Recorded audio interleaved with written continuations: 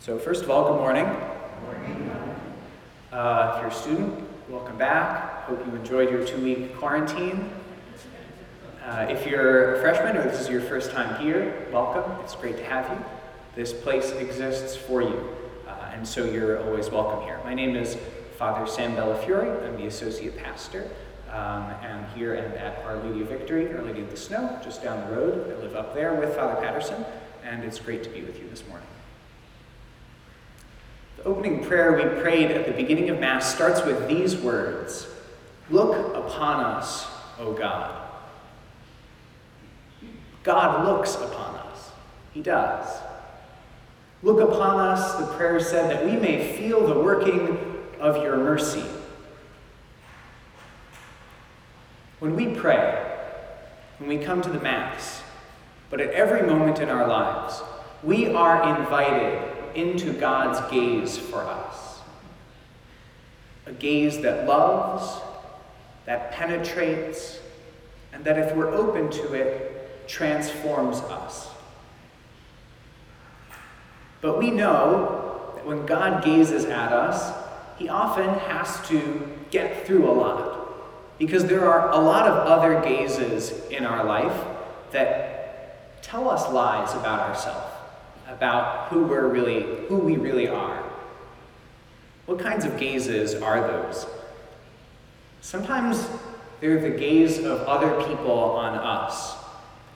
Maybe you know what it feels like to be used.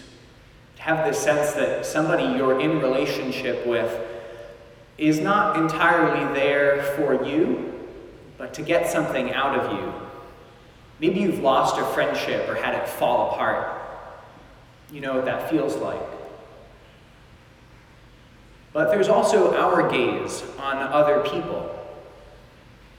The first reading says, "Remember the Most High's covenant and overlook faults." So if we remember the way God looks at us, it can help us to overlook faults. And often what we're holding against other people isn't even real deep sin. It's kind of just, I don't like your personality, or you do things this way, and I don't want to do things this way. It'd be a case in point. So I was ordained as a priest last summer. The summer before that, I was a deacon, and I went on a road trip with a bunch of seminarians I was friends with, other guys studying to be priests, and we drove all around the West Coast. We went to Nevada and Utah, and we drove all the way down the coast of California on Highway 1. It was gorgeous. And my great friend, Stephen, who's going into his second to last year of seminary now, organized the trip. Organized. So we had a map and a bunch of places we were maybe going to go to, but we didn't always really know where we were going. Sometimes we would show up at campsites, and one time we were at this beautiful campsite in California, and we got the last one, the last spot there. Other times, like when we went to the Grand Canyon, it's the Grand Canyon and everybody's already there. So there were no campsites. So we had to go to this funny campsite outside of the national park. And we were the only people there, except for coyotes and wild cows. I don't know if you've ever seen a wild cow before. It's quite the thing. And actually, while we were staying there, Stephen decided that we would go on a morning run and then go watch the sunrise over the Grand Canyon. So we had to get up at 5. And Stephen set his alarm for the wrong time and woke us all up at 4. Now, I don't know if you've ever seen 10 seminarians who slept that evening near wild cows at 4 o'clock in the morning. We are not pretty. And we let him have it. So often we're doing that in funny ways or in serious ways with the people around us. And God isn't exactly inviting us into that gaze either. And then also, maybe the thing that afflicts us most is our gaze on ourselves. When I entered seminary, I had wanted to do this for a while, and I was able to do it when I entered. I got rid of all my social media, and I still don't have any. And maybe not everybody's called to that. Sometimes it's better to use it and to use it well, but I love it. because I was aware that in my life, social media had created this kind of environment where I felt like I always had to sort of narrate my life for public consumption. Which, I don't know, there's something to it, maybe. But I found that even when I wasn't on social media, I was still always thinking about my life or what I was experiencing or what I was looking at, not to enjoy it in the moment, but so that I could tell somebody else about it later.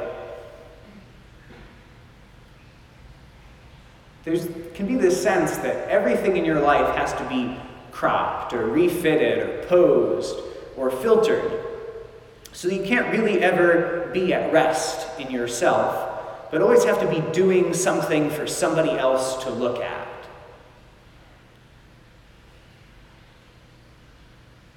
The good news of Jesus' gaze is that he loves you if that's what you're doing, but he loves the person behind all of that, underneath all of that, the person we cover over so that other people don't have to look at it, the person we don't want other people to see. That's the person Jesus wants. And that's the person Jesus loves. He loves you. And his gaze can cut through all of those other things that can get in the way so that we can be at rest and at peace with him. That master who has the depth of heart, the capacity to forgive his servant the whole debt, that's the Lord. And the servant is us. God is willing to look past everything, to look through it, to see just us, exactly as we are. God has always wanted to do that, and so he became flesh in his Son, suffered, died, and rose for us. He sent the Holy Spirit, the Spirit of love, into our hearts so that we don't have to be afraid. God is so attentive. His gaze is so close on us, and he wants to be so close to us that in the fullness of time, at the Last Supper, he gave us his body and blood. This is my body, which will be given up for you, so that there can be a place in our lives, no matter what happens, no matter what's going on, where we can come and receive him just as we are.